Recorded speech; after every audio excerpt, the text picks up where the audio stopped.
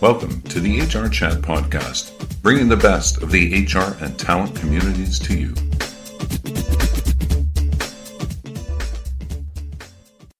Welcome to another episode of the HR Chat Show. I'm your host today, Bill Banham, and today I am joined by the wonderful, awesome, super talented Kim Benedict, CEO at Talent Minded, the first subscription-based full-service talent acquisition company in Canada. Kim's mission is to help companies meet their business goals by improving their approach to acquiring the right talent. In less than 5 years, Talent Minded has grown from a starting operation to 30 employees and over 75 client engagements, providing recruitment and advisory services globally in all disciplines. Kim, welcome to the show. Thank you, Bill. Thanks for having me. So firstly, tell us a bit about your career background prior to co-founding Talent Minded. I've spent almost my entire career in recruitment, and like a lot of people, I fell into recruitment and fell in love with it and have made it my lifelong career. So I've spent a little bit of time in traditional recruitment, in outsourced and contract recruiting and recruiting HR for contract and permanent positions. And then, of course, started Talent Minded, like you said, about 5 years ago. Okay, thank you. And why did you start Talent Minded? What was the genesis behind that?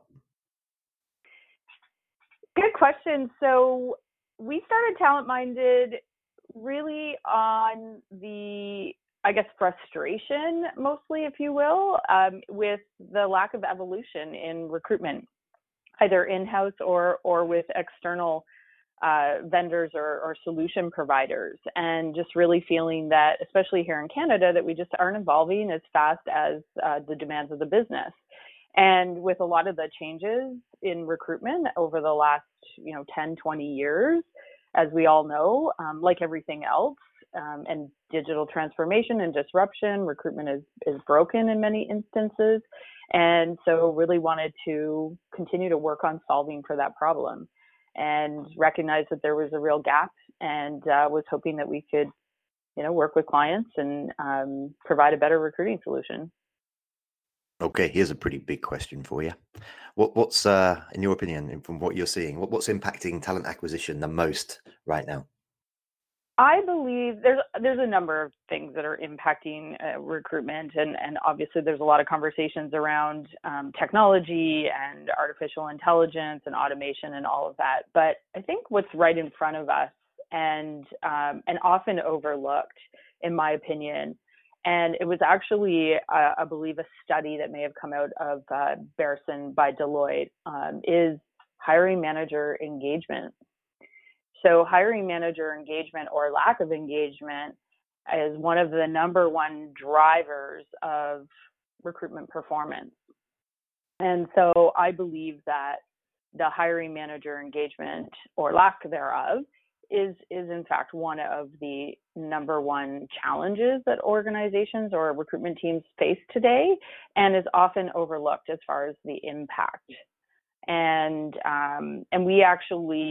we actually wanted to validate some of our thinking or assumptions around the impact of hiring manager engagement. So we actually conducted a pretty deep analysis and study on some of our hiring activities globally over a 12-month period of time, just to see if we could actually prove out locally, if you will, what some of those assumptions, and actually try to put some revenue figures down on the opportunity cost of hiring manager engagement. Thank you very much. So what's the impact of hiring manager engagement on outcomes? Yeah, so what we did was we actually studied 176 hires that we made globally. And this was everything from, entry-level sales position all the way up to very senior director level positions in sales, marketing, and technology. And so we put each hire in a category as far as the engagement level that we felt for each hiring manager during that recruitment life cycle. And so we wanted to be able to see if we could determine if there was in fact, an impact, and what are some of the things that we could measure? So we actually found overall that 26% of our hiring managers we would have classified as disengaged during that process. And the impact of that was actually overall that we found that the engaged hiring managers hired 30% faster than disengaged hiring managers.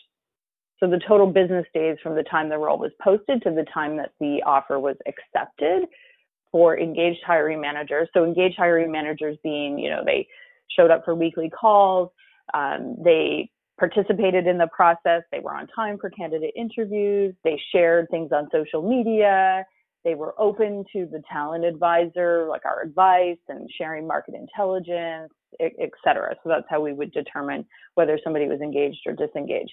And so we actually found that overall it was 30% faster. We also found that engaged hiring managers had 95% more employee referrals than managers who were disengaged. So that was a number that was quite surprising. And then we also found that when it comes to brand, which is actually something that's very difficult to measure, but the way that we measured in this particular instance was the number of job views for the duration of the role, how many people looked at the job, and then obviously potentially applied. And so we actually found that engaged hiring managers had 26% more job views, and on average, that's the equivalent of 57 more applications in our world. So the pretty significant impact, if you think about the, one role, one hiring manager, and, your average time to hire of like 57 days, for example. Wow. Okay. I get it. It's pretty important to engage with hiring managers. So how can talent acquisition and HR professionals improve that engagement with hiring managers? What are some of your top tips? Yeah, so when I was actually doing a little bit of extra research on this beyond our own experience, I found tons of articles on the topic of hiring manager engagement. And they were talking about building trust and improving communications. Recruiters and HR folks better understanding how companies make money and learning the business, developing, interview skills training and service level agreements. And, none of these things are wrong. And, all of that makes a lot of sense and would, any good best practice in driving better outcomes between recruiters and hiring managers as an example. But it really struck me as going too far back to basics. And there wasn't really a lot of great information or very modern information out there. So we actually believe that part of the way that we work with organizations, because we have a subscription model, was one of the ways in which, or one of the biggest reasons why we were able to drive more engagement. And sometimes it doesn't always start that way. You have to train your hiring managers to obviously be better or work within your process. But because we actually have exposed the cost of each role, because of the way that we work with organizations, by exposing that cost, and there have been there have been some studies that show companies have actually been piloting this idea of exposing costs within a business to recruitment, and that it drives down scope changes, drives down canceling jobs, et cetera, and this is all driving lack of engagement and obviously these hidden costs to the organization. So for one of the ways is if you actually try to put a number to the recruitment activities and hold hiring managers accountable for that investment, then that actually we've been able to show improves your hiring manager engagement and how they partake in the process. I would say one of the other major ways that organizations can drive better engagement is simply to improve the intake process. I was at a recent HR conference, and the head of talent acquisition, and this was a large financial services organization, their team was complaining that the hiring managers would not even give them 5 minutes to do an intake process and to really do a deeper dive on each role. And in our opinion, that, being able to improve the intake process and make sure that your hiring managers are engaged and do take the time at the beginning is critical to improving outcomes on the back end. So those are just some of the ways that organizations or teams or individual recruiters can drive better engagement. The other piece is obviously leveraging data and using more data, more visualization, reporting, and what we term as benchmarking to provide advisory and market intelligence back to the organization on an ongoing basis. So we know that a lot of times our data were challenged in organizations, but being able to use the information in order to continuously improve, whether you feel like it's 100% accurate or not, in my opinion, is the way forward as far as driving engagement. That's how they're managing their relationships with their executives within their business, and so we need to do the same in talent acquisition, in my opinion. Awesome. Thank you very much. So beyond talk of hiring manager engagement, what other trends are impacting recruitment at the moment and how? I do believe that automation is impacting and will continue to impact, and that we will automate more of the administrative parts of recruitment in order to elevate talent acquisition and talent advisors within the business. So I think it will create more interesting work and more opportunities. It will eliminate portions, but they oftentimes are the portions that wouldn't necessarily add as much value or career progression within the talent acquisition function. So I do believe that whether we like it or not, some form of automation and artificial intelligence will help improve efficiencies. I think this idea of going back to basics is really hurting our industry, and we do need to fast forward. We do need to think ahead and be more open to trying new things, trying new technologies, new processes. So I think I think AI and automation is going to have a bigger impact. And I think the sooner that we can embrace some of those ideas and pilot, opportunities within our organization or within our functions, the better. So what does that look like then for your average talent acquisition professional, your average recruitment pro on the front lines today and over the next 5 years? How will their roles change because of the impact of AI? What duties are they performing now, maybe within your own organization, that you foresee within the next 2 or 3 years will be the job of a bot? I think it's interview scheduling, some of the obvious ones: interview scheduling, screening, and candidate or resume parsing as an example. And anything that's administrative, I think it would be incredible if we could automate posting. Obviously, not all good candidates apply to jobs, but you do have to promote and post your role. That I don't see that for changing anytime in the very near future. But it's a very labor-intensive manual process, especially if you're thinking about campus. So I think those are some of the low-hanging fruit. I think that, the recruiter role will change to be more human, high touch, high impact, more involved in workforce planning, more involved in strategic, targeted sourcing, market segmentation, and branding. I think those are the things that can't necessarily be automated or have a significant impact. You might have an impact on how you use data to inform those activities or those decisions or strategies, but I don't think they'll replace them. Okay, so as you continue to grow your team and you hire folk who then will be on the front lines of talent acquisition, what are some of the skills that you're currently looking for then to help future proof your organization? So you mentioned for a moment ago how important it is to be able to to control and project the brand in the right way. So are you looking for certain marketing skills that perhaps you wouldn't be looking for a few years ago? I think with our model, we break down the recruitment process. And so we have different people doing different things at the right time.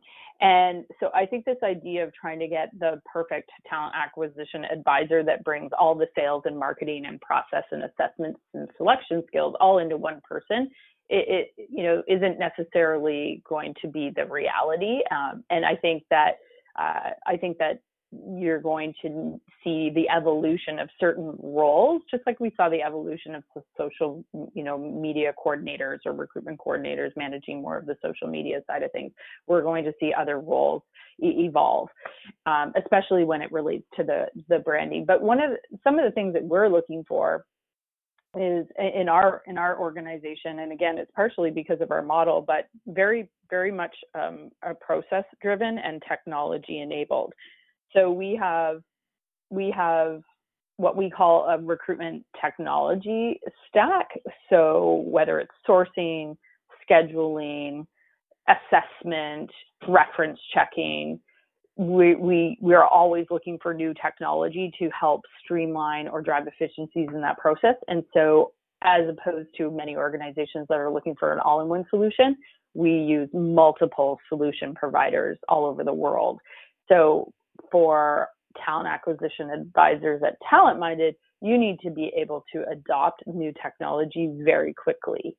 So we pilot and iterate and innovate on technology to deliver services more effectively every day, every week. We're always looking for new ways. So that might be very different to large enterprise organizations or an internal talent advisor because they may only get new technology once a year or once every 3 years. They're not necessarily able to pivot as quickly. So I would say our recruiters are very process oriented, and then the requirements are really being able to understand data and then being able to drive strategies from a better understanding of the analytics behind things like pipeline conversion, compensation, any market intelligence data, internal. We have a lot of branding data. Job views to page applications and things like that. Okay, so thank you. Those would be my top three.